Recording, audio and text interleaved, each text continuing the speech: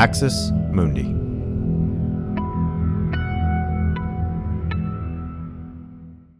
You're listening to an Irreverent podcast.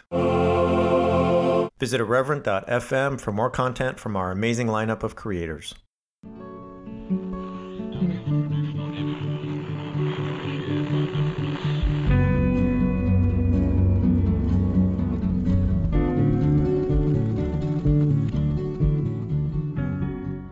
Welcome to Straight White American Jesus. My name is Brad Onishi, faculty at the University of San Francisco. And guess what, people? Guess what? For like the second time in 4 years, I'm recording today the weekly Roundup in the same room as my co-host, Dan Miller.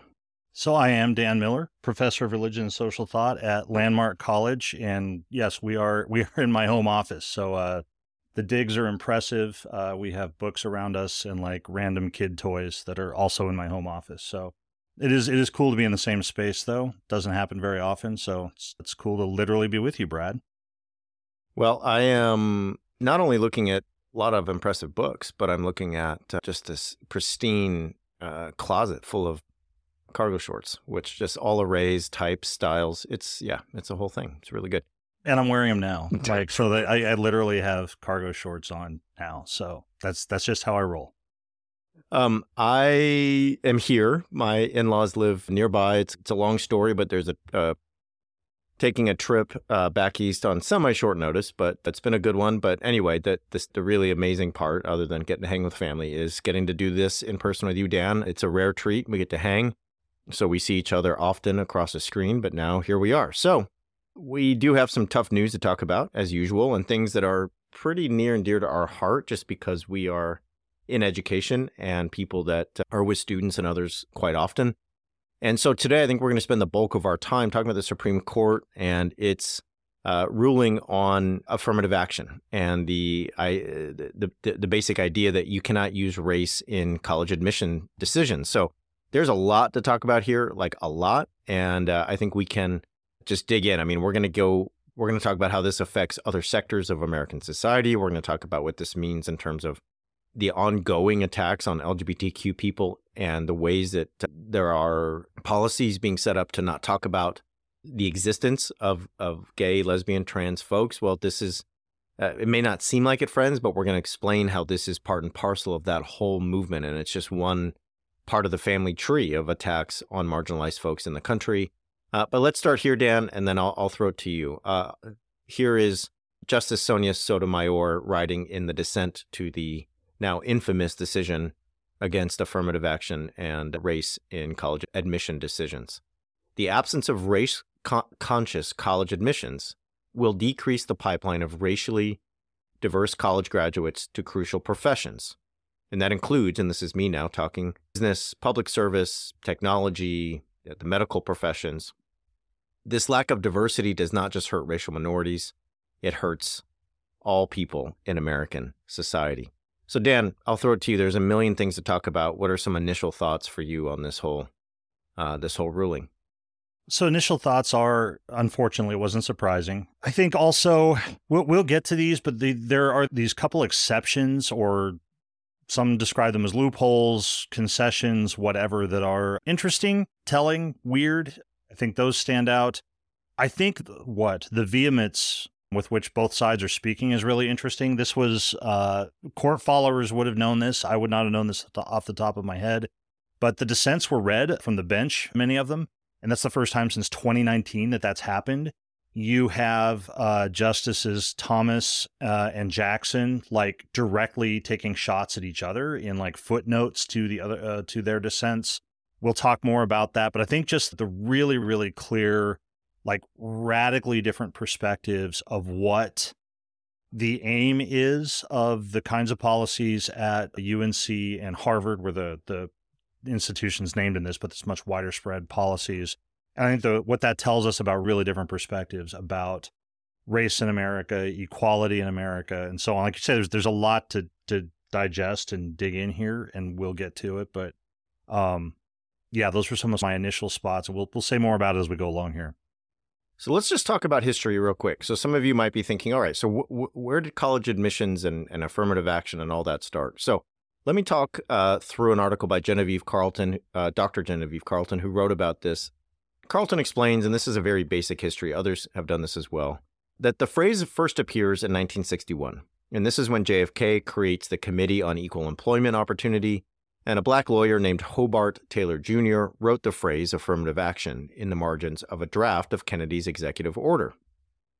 So initially, affirmative action encouraged employers to hire marginalized people. So if we think of the early 60s, this is a time when there is a kind of growing emphasis and momentum in American society that says, look, when it comes to hiring, you should consider those who have been marginalized, namely Black Americans and other people of color and women, okay?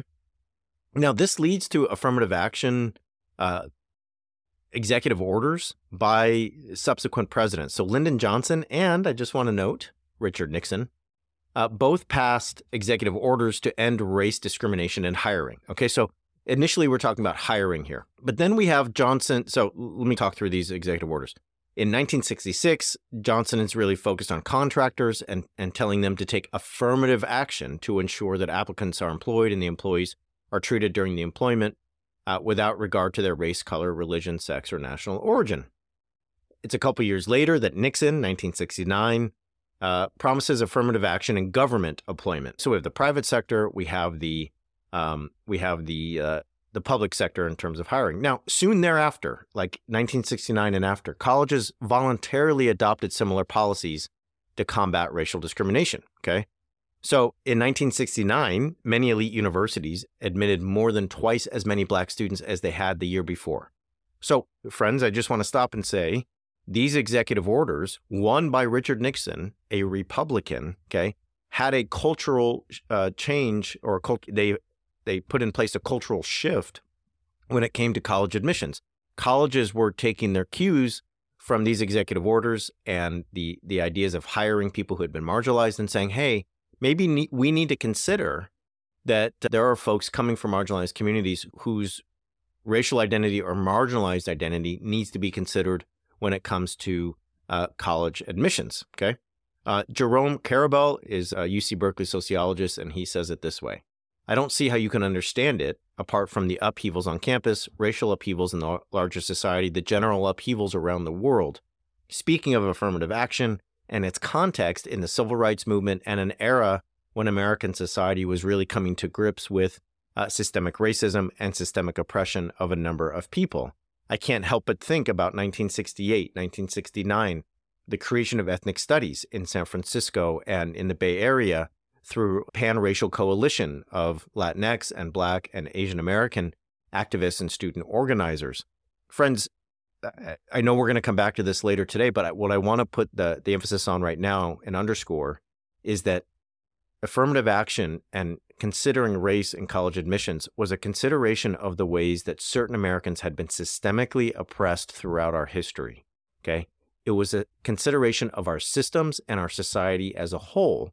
What the Supreme Court has done, and I know Dan's going to talk about this and I will too, is really now started to put the emphasis on the individual and say, oh no, we can hear about the individual's experience of racism or marginalization, but we're not going to consider systemic racism or systemic oppression or anything like that when it comes to considering these kinds of things. So there's also just, this leads to kind of some of the loopholes in the opinion from Roberts, and I'll throw it over to Dan to talk about those and any other aspects of this related. So there's a basic history.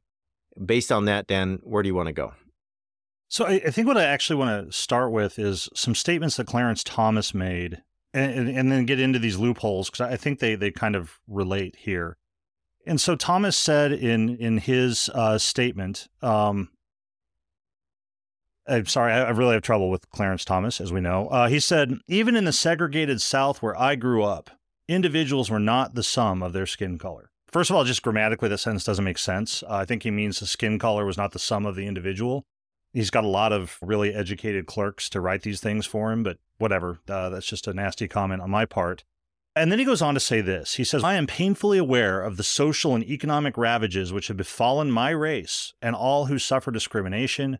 I hold out enduring hope that this country will live up to its principles so clearly enunciated in the Declaration of Independence and the Constitution of the United States, that all men are created equal, are equal citizens, and must be treated equally before the law, end quote. And of course, that was the sort of the gist of this, the crux of this for the conservatives, is that it violated the equal protection under the law by privileging some people with racial identity in application decisions and so forth.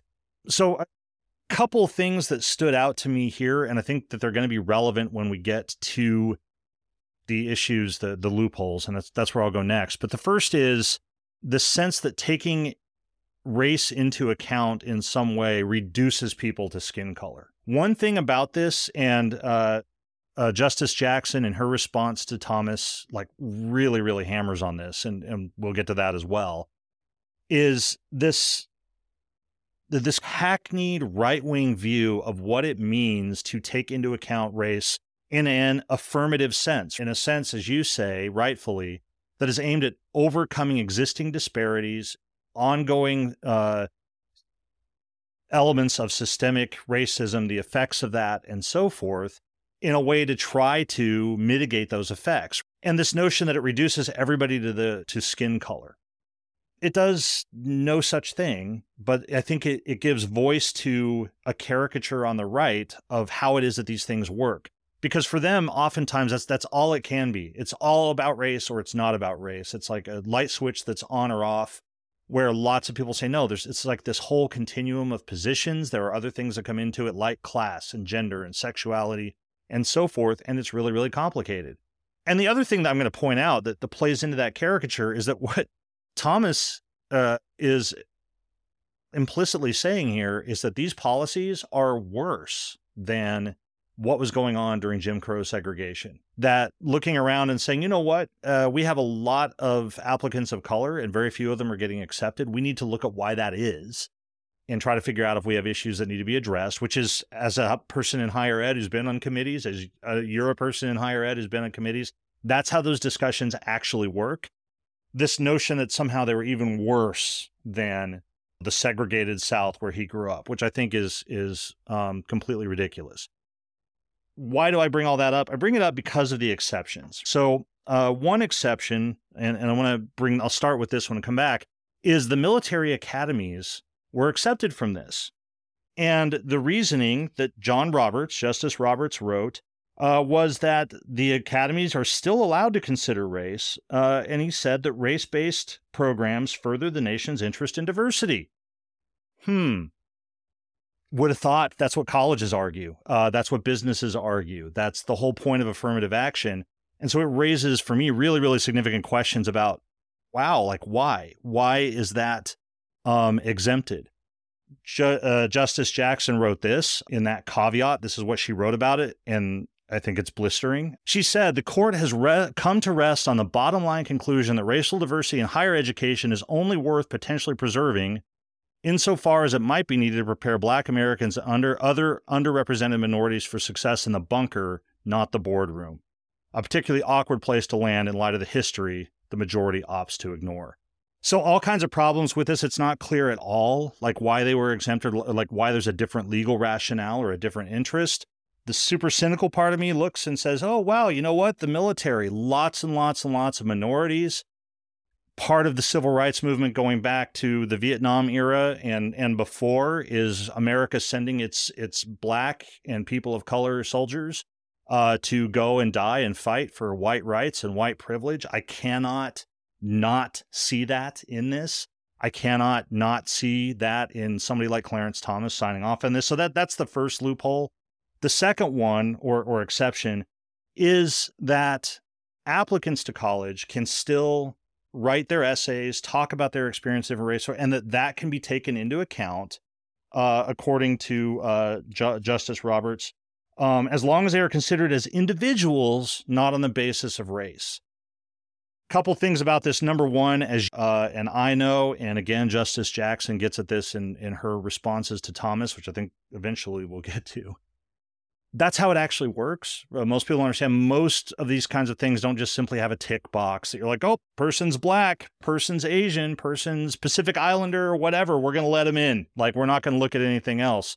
It's a holistic approach where somebody says, here's how I was impacted by being a person of color or being Native American or being whatever, and this is part of my experience, and this is why it would enrich my community to have this opportunity. This is why it would enrich your academic community to have this opportunity. We've heard the same things when Supreme Court justices are going through confirmation hearings, so we'll talk about their background. So number one is the straw person argument here that that's not already taking place. But the second one is that notion of the individual. We have to consider you as the individual. There's no such thing for the conservatives as a kind of corporate identity. This is for them what being quote unquote colorblind is supposed to be, is that we no longer look at collective realities.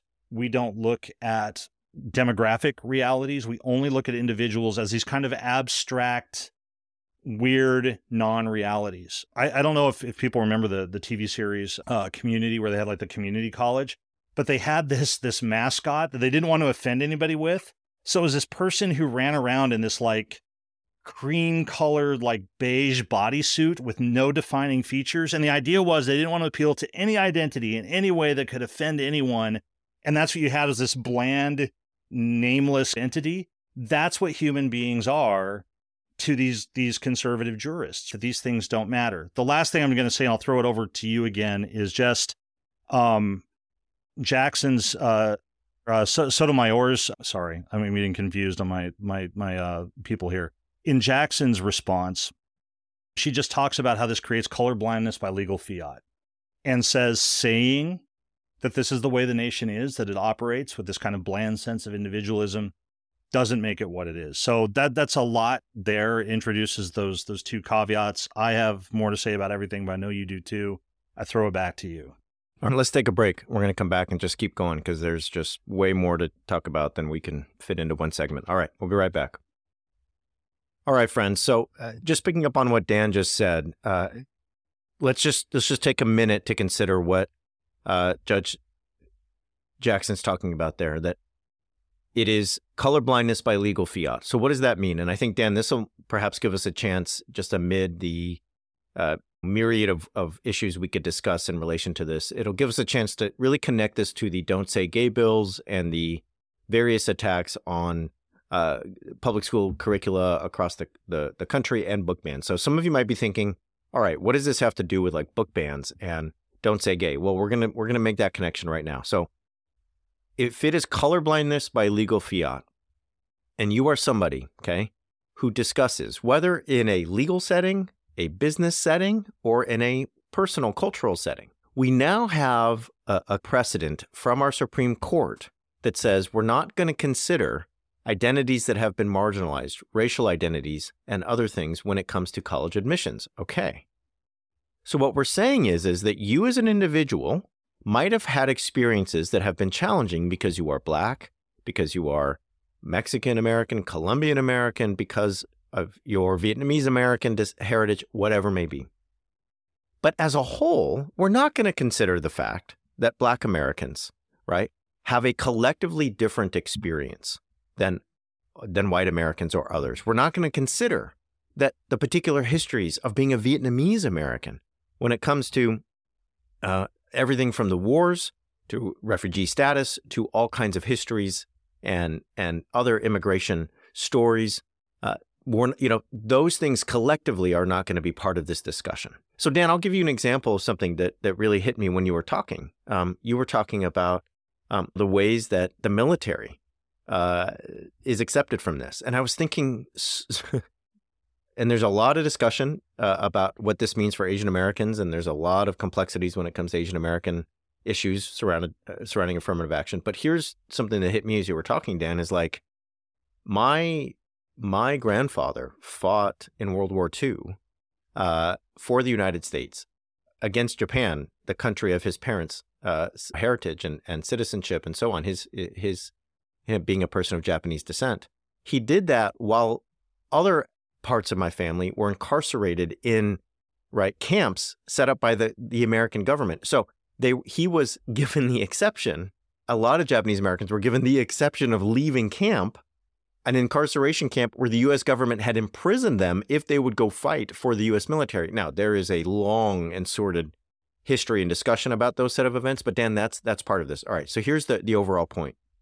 We seem to now have regressed to a point in the country's history where if you talk about a collective identity as one that has meant facing oppression or marginalization, everyone from a legal point of view, and we're going to get to this, perhaps a business point of view and an educational point of view, is going to be like, no, well, just you tell me about you. Okay, are you a black person? Give me the instances. Spell it out in an essay in your college application. What, you're somebody who is a Mexican American and your parents immigrated to this country? Well, just you got to explain it. How did that mean some sort of challenges? Let us hear it. The point is, it's a colorblind approach that does not want to recognize the corporate identity. And what is the corporate identity based on? Well, what we're talking about is history. So Dan, the last person born to an enslaved American, an enslaved black American, died last year. Jim Crow ended in our parents' lifetime. We are talking about, I mean, I could go through I just talked about Japanese incarceration. I mean, Dan, it was not until 1967 that the Supreme Court basically protected people in mixed race marriages from like being criminalized across the country. I mean, we could name, and I'm not going to do it, we could name all the ways that racial prejudice and exclusion have existed right up into the present. We could talk about George Floyd. We could talk about every last example. But the corporate identities we're mentioning come from actual history. And I think that leads us, Dan, into why you want to ban books, why you want it so that your curricula does not include an AP history class on African American history or African American studies, why your curricula does not go into all of the atrocities of American history, including attempted genocide of Native Americans or Chinese exclusion, or so on and so on and so on. You start to connect the dots, because if you go through those histories and you have a citizenry, an informed citizenry that knows those histories, then all of a sudden they might think, hey, it might be good as a society if we did something to rectify the ongoing marginalization and the historical oppression of certain groups. Okay? We could talk about generational wealth here, Dan. I mean, we could compare generational wealth, and I want to come back to this in this segment and talk about the ways that the generational wealth and libertarian ideals are really not about the government not intervening. It's just about the government not intervening anymore. But I'll throw it to you. What does this have to do with Don't Say Gay? What does the college admissions ruling from the Supreme Court have anything to do with attacks on trans kids or Don't Say Gay bills in Florida or anywhere else? I think what they show is what is emerging as a common strategy on the right. And it's a political article by, and I may mispronounce his name, so I apologize if I do, but Aziz Hook, basically looking forward and saying, here's where this could go, right? And what he's looking at is a class of laws. Sometimes they're laws, sometimes they're like federal policies or policies an agency might have, but they're called disparate impact rules. And it's basically the idea, this will be basic to a lot of people that understand this, disparate impact ideas. This is how he describes it, and he summarizes it really well. He says, often, it's from the political article, people who act for bad reasons don't wear their racist motives on their sleeves or are simply negligent about the way that their actions entrench past race-based disadvantage. I want to hold on to that latter part. That's where a lot of well-meaning people live, I think. They participate in systems or practices or economic policies or whatever that have impacts on certain classes of people that they may never have been aware of, that they didn't wake up in the morning trying to disadvantage somebody. That's just what happens, as well as really bad actors who know that they're racist and it's a way of hiding their racism and so forth. So he goes on to say, so disparate impact laws allow a plaintiff to prove they encountered discrimination by pointing to large and unexplained racial disparities. In other words, looking at kinds of patterns that exceed the individual, that exceed individual intention that somebody may not even know about, and say, where these policies are in place, for example, we could talk about like redlining laws or things that were in place with like mortgages and stuff, and look and say, you know what, entire swaths of a city have made it impossible for people of color to, say, get a mortgage and to move there. Did individual home buyers like try to make that happen? Sometimes, sure. Sometimes they moved there because there were no people of color. But often they didn't. They're just applying for a mortgage, trying to buy a house, live out their slice of the American dream. Fine. But you get these so-called disparate impacts. So what happens here? Well, what Hook goes on to say is he says this. He says, it's impossible to talk about, quote, racially disparate impact without talking of race. What you now say is, we can't talk about race. Sound familiar? Sound like Don't Say Gay? We're not saying, Brad or anybody else, we're not saying you can't be queer, not saying you can't be trans. We're just saying that we can't have any books about that. Teachers can't talk about that. It can't be part of a curriculum.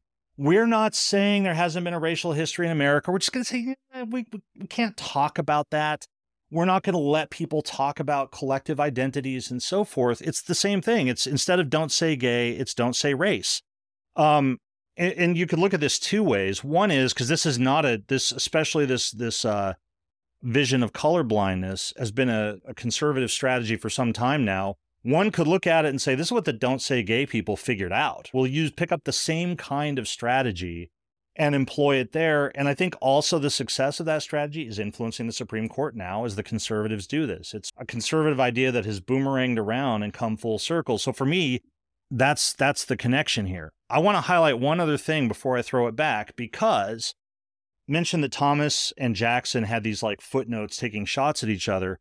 But listen to part of what Thomas said, Clarence Thomas said about Justice Jackson's dissent. He said this. He says, as she sees things, we are all inexorably trapped in a fundamentally racist society with the original sin of slavery and the historical subjugation of Black Americans still determining our lives today. First thing I just want to throw out, if we believed that we were stuck in that, we wouldn't have policies and laws to unstuck ourselves. So completely false.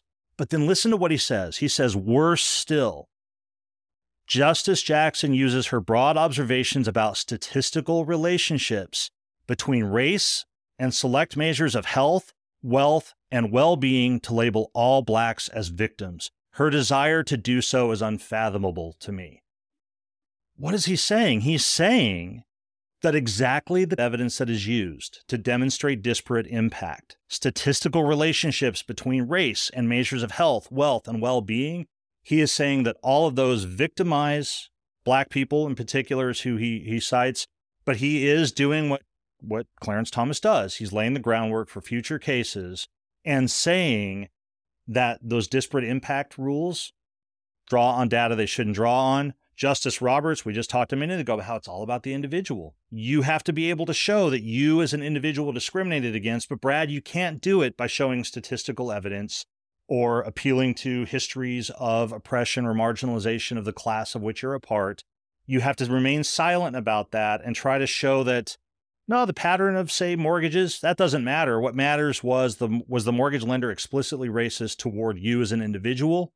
Probably not. They're just somebody like punching numbers into their screen to see if you qualify. They're not writing the rules. They're not carrying out the rules. They're not passing the laws. So I think all of this fits together, this reduction of things to the individual, the silencing about issues of race or gender or sexuality or whatever else as a means of maintaining a marginalizing status quo or even increasing it and making it impossible to counter it because we literally can't talk about it in court. So, first of all, tour de force. Thank you for all of that. And I'll just say, okay, so let's just keep thinking about this. So I have to say this. I just have to. It's always a binary on the right. It's always either or. And as a college professor, Dan, and I'm going to get into this in a second, one of the things we're hoping for those of us who teach the humanities, is critical thinking. And, Thomas's comment there is like, we're in this situation where we're all still trapped. And it's like, as you said, if it was a situation of being trapped, it would be like, oh, no progress has been made, et cetera.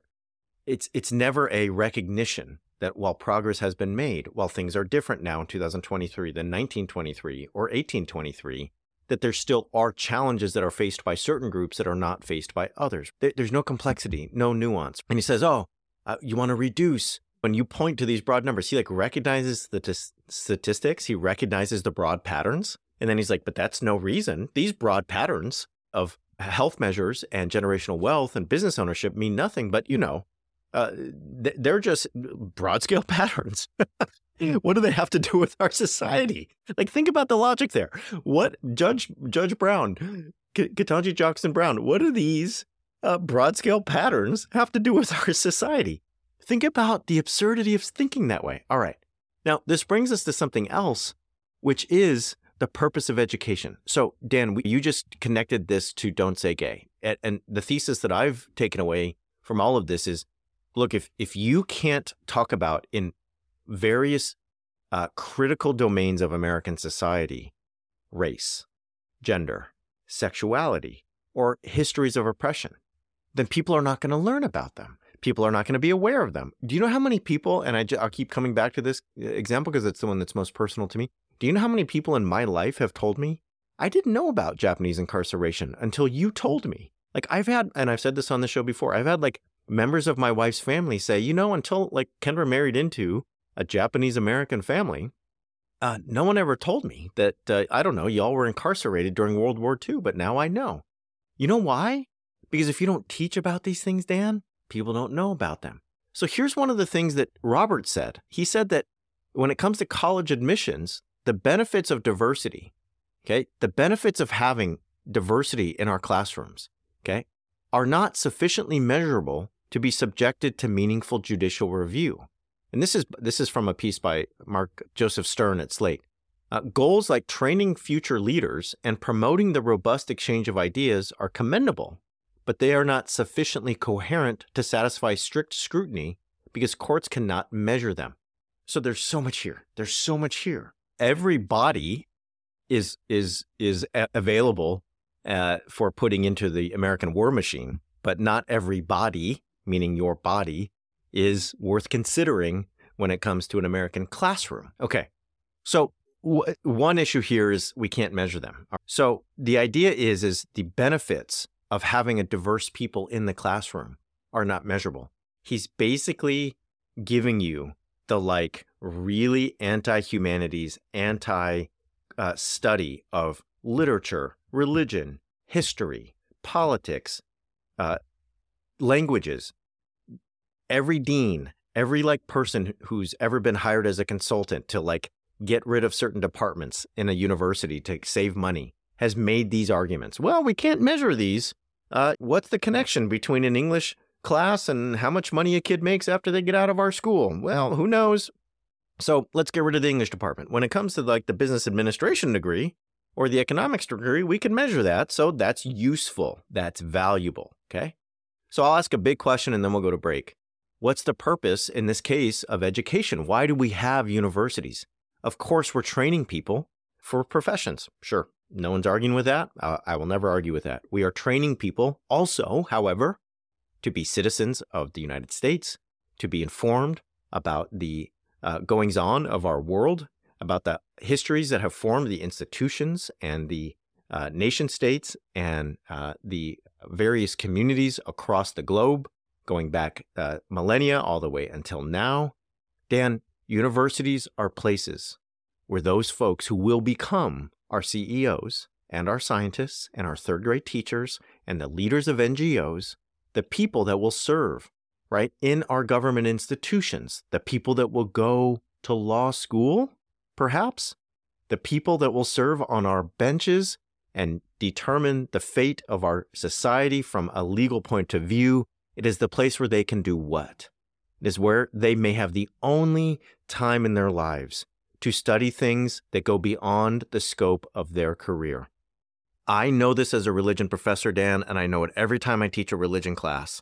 This might be the only time this kid sitting in front of me who's 19 years old has a chance to understand the history, okay, of whatever we're talking about. Could be the Catholic Church, could be the Black church tradition in the United States, could be the varieties of American religion when it comes to race and gender, could be the ways, surprisingly in their mind, that so many American religious communities are actually inclusive and welcoming of gay and lesbian and trans and queer people. It could be the ways that those communities have fought in our legal systems for more rights for LGBTQ folks. It could be anything you mention, right?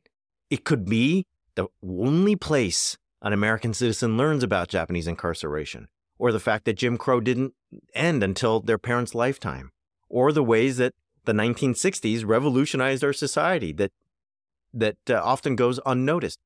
Whatever it is. I don't know, the fact that women didn't get the vote until 1920, Dan. Okay?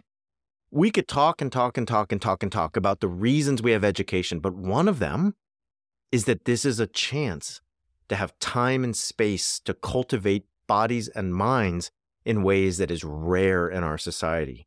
So when you have people in your classrooms, and I have seen this firsthand, who come from various backgrounds, when you have people in your classroom who are Black and brown and Asian American and white, when you have people in your classroom who are Jewish and Muslim and Buddhist, it brings in lived experiences, it brings in ideas, it brings in stories and histories that enrich everyone. And I have seen people's lives expanded by that. And what Roberts is saying is, well, we can't measure it, so I don't think diversity is actually something that we can consider sufficiently coherent to satisfy strict scrutiny. And it's basically saying that I'm not sure that that's what education is for. All right, let's take a break, and I want to jump into how this affects other sectors. And I also want to talk about a little something called legacy. I'll be right back. All right, Dan, I want to just get into legacy quickly, and then I'll get into some other aspects of our society this might affect, and I'll throw it to you.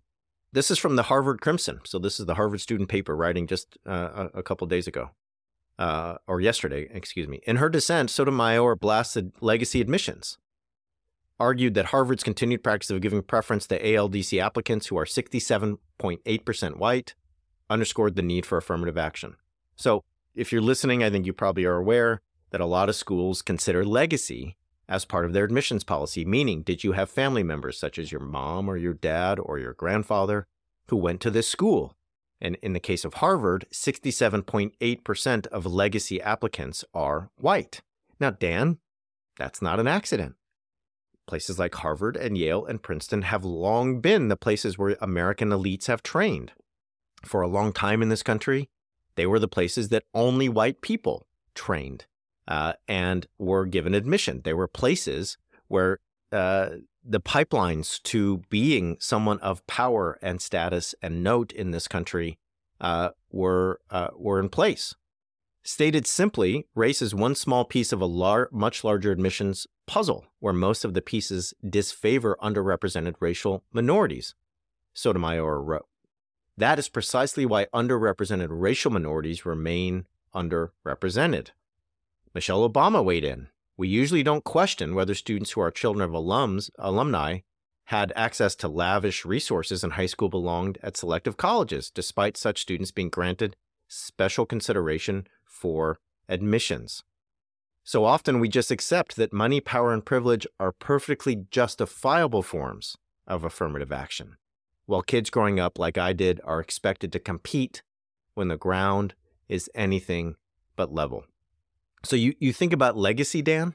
You think about the fact that people are applying and that the school is considering whether or not they had parents or grandparents who went here, and that there's a very good chance that those legacy applicants are people who have had access to tutors, after-school programs, private education, whatever may be. And nobody ever sort of thinks about that.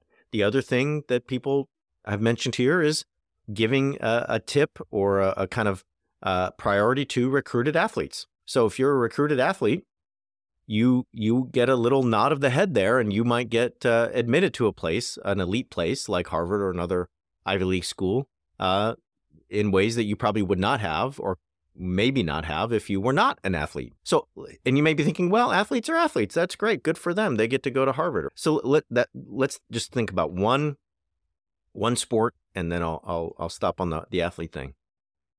We can all think about basketball or football, Dan. That's one thing. Let's think about lacrosse. Let's think about, I don't know, rowing. Let's think about things like fencing. So when I was at Oxford, okay, a place of great privilege. I don't know about you, Dan, but I met the richest people I know I met at Oxford, and I realized very quickly we were not the same. You all go to the pub, and like, I'm going to have a beer because I have like $6 to spend, and somebody orders champagne, $300 bottle of champagne. You're like, oh, and they drink like one sip and then leave it on the table.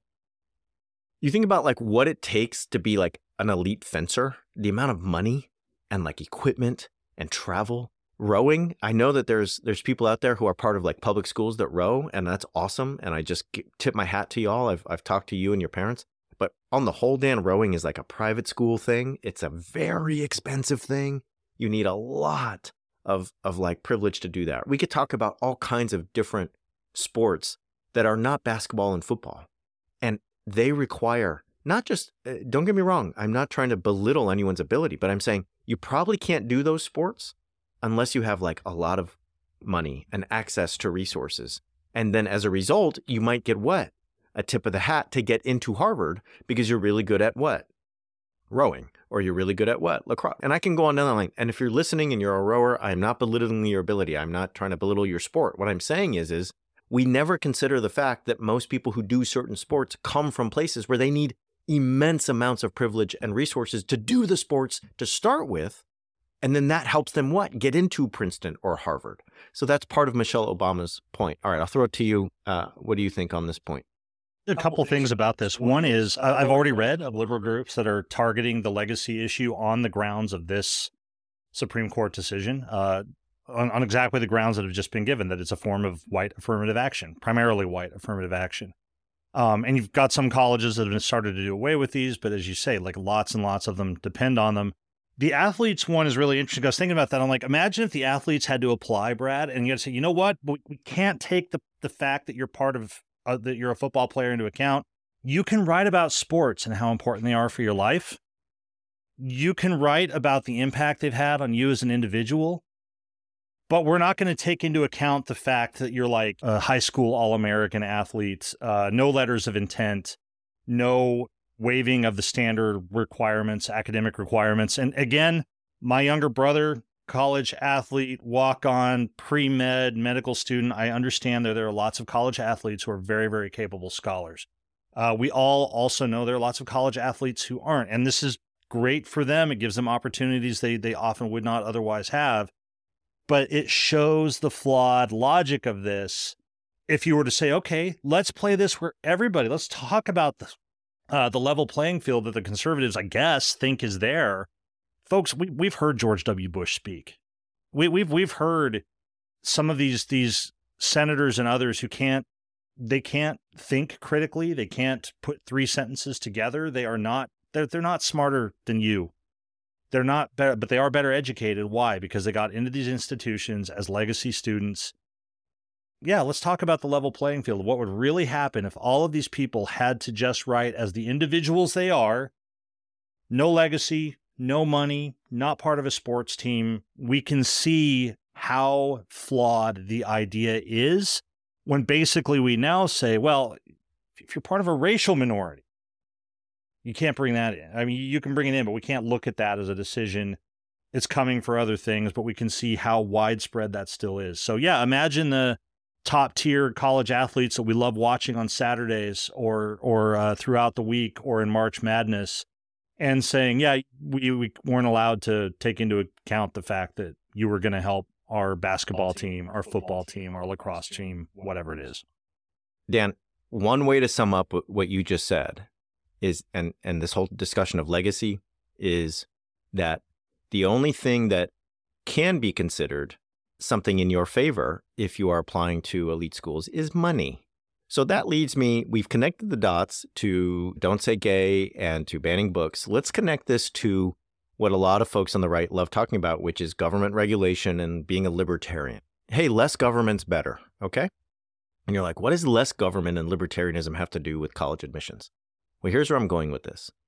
A lot of people would say, right, it's all about the individual. Yeah, we'll consider individual experience, but not systemic issues. And that's a libertarian idea. Hey, it's all about the individual. You are capable. You should save money and work hard, and you should accomplish what you can, and that's it. There's no collectivity. Libertarianism, in essence, is anti-collectivist. So when you hear people who demonize socialists and communists and collectivists, that's what they're doing. They're saying the American way is about an individual who works hard, and it's a myth. It's an ideal, and I'm going to say something now that is important. It privileges white people, and now you're like, okay, Onishi, how does that happen? Here's how. For centuries in this country, leading up to, very recent history, the United States government has privileged white people. Okay? So if you have, we got a dog barking in the background, okay? And the dog is just as upset as me, so just be aware, all right? This dog is not happy. All right, they're egging me on. So if you have a situation where in the 16 or 1700s, leading all the way up to the Civil War, you cannot, I don't know, own property, but you are considered to be property in this country, you're kind of economically disadvantaged. I don't know, kind of a pretty easy case. Am I all right? Cool. Okay. Well, how about after slavery ends? We have a situation where what? It's really hard to vote if you're what? A black person? Because you might encounter a poll tax. You might encounter a poll test where you have to recite the entire Constitution for them to let you vote and so on. It might be hard to vote because you're a woman, and that didn't happen until 1920. Okay. It might be hard to vote and to own property because there were alien land laws in the 1880s.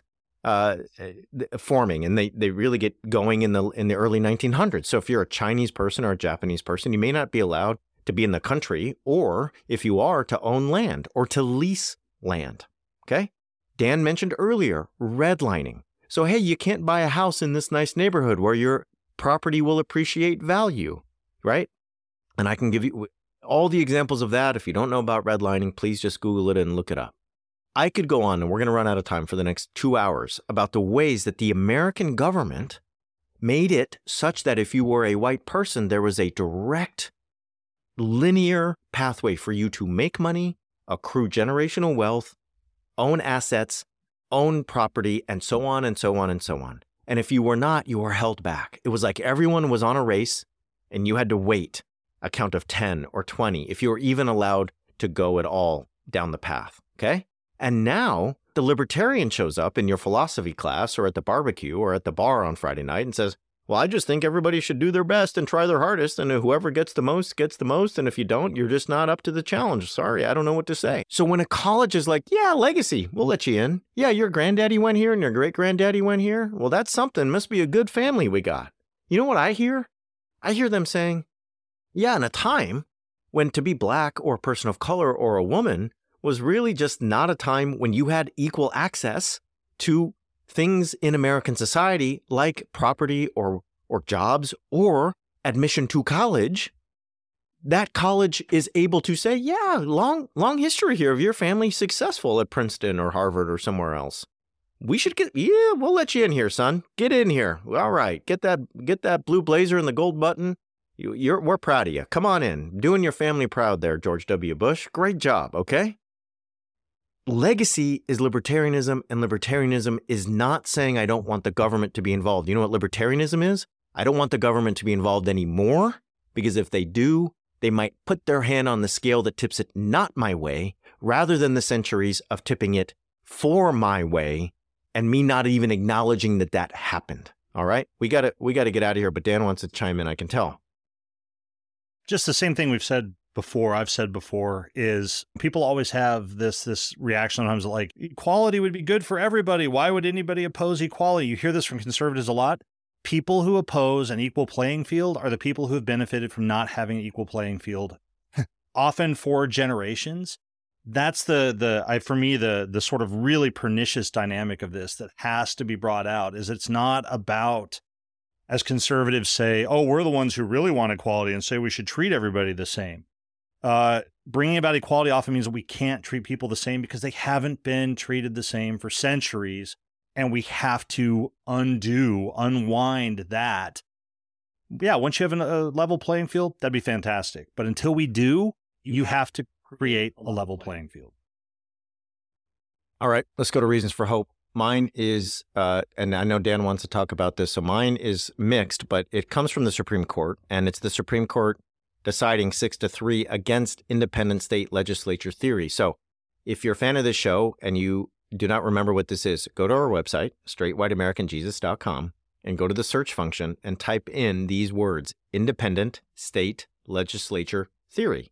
This is a theory that says that state legislatures have the ability to choose their electors in every election, such that it does not matter what state law says, the state Supreme Court says, the state constitution says, or the will of the people say, if in 2024 a majority of Arizonans or a majority of Georgians vote for Joe Biden or the Democratic nominee and not Donald Trump or the Republican nominee, the Republican state legislature could say, well, too bad. We are sending to the Electoral College people that will vote for Donald Trump or the GOP nominee, not the other person, despite the fact that 51% of Georgians or Arizonans voted for that other person. Now, the good news is the Supreme Court seems to have struck this down.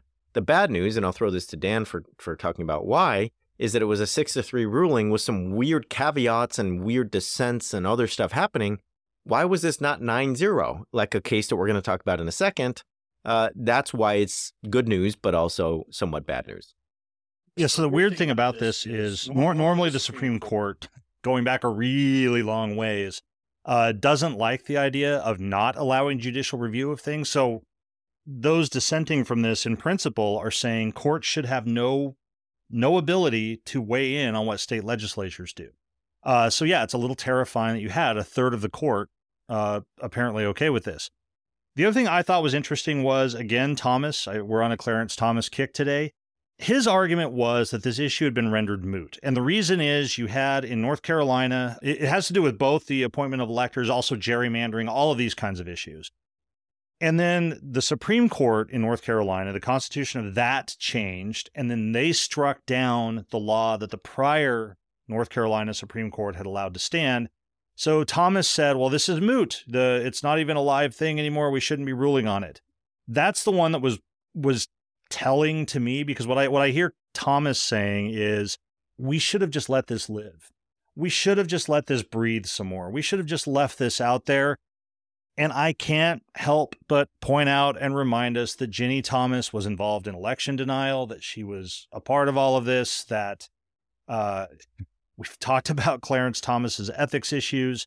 All of that was there as this way of sidestepping the issue, but to sidestep the issue as he would have done means it's still a live issue. You get to let this foment into the 2024 election and beyond, of letting this fringe legal theory that was gaining traction essentially say state legislatures can do whatever they want in terms of election law, and it cannot be reviewed by anybody. So that was interesting, a telling point. I'm with you. It was hopeful, but a mixed bag in some ways. I'll just say real quickly, it's not like, I don't know, in the last presidential election, one of the candidates who's now running for president again tried to send fake electors to the Electoral College and was trying to create a situation where the state legislature had to decide which electors were going to be the ones whose votes counted in the Electoral College. Again, that was a lot in like 20 seconds. Go to our website, type in independent state legislature theory. We've done episodes on this, and you'll get a whole rundown of why this should scare the hell out of you, and it's not over yet. So, all right, Dan, give us some real good news, will you? So another reason for hope, we're all SCOTUS all the time today, but in a 9-0 decision, so unanimous decision, they made a religious freedom ruling. And this anybody listens to, it's in the Code series. Last episode was on religious freedom and what that is. This is what I think religious freedom is supposed to be. If I wanted to sound like an originalist, I could say this is what I think the people who first talked about this thought it was supposed to be.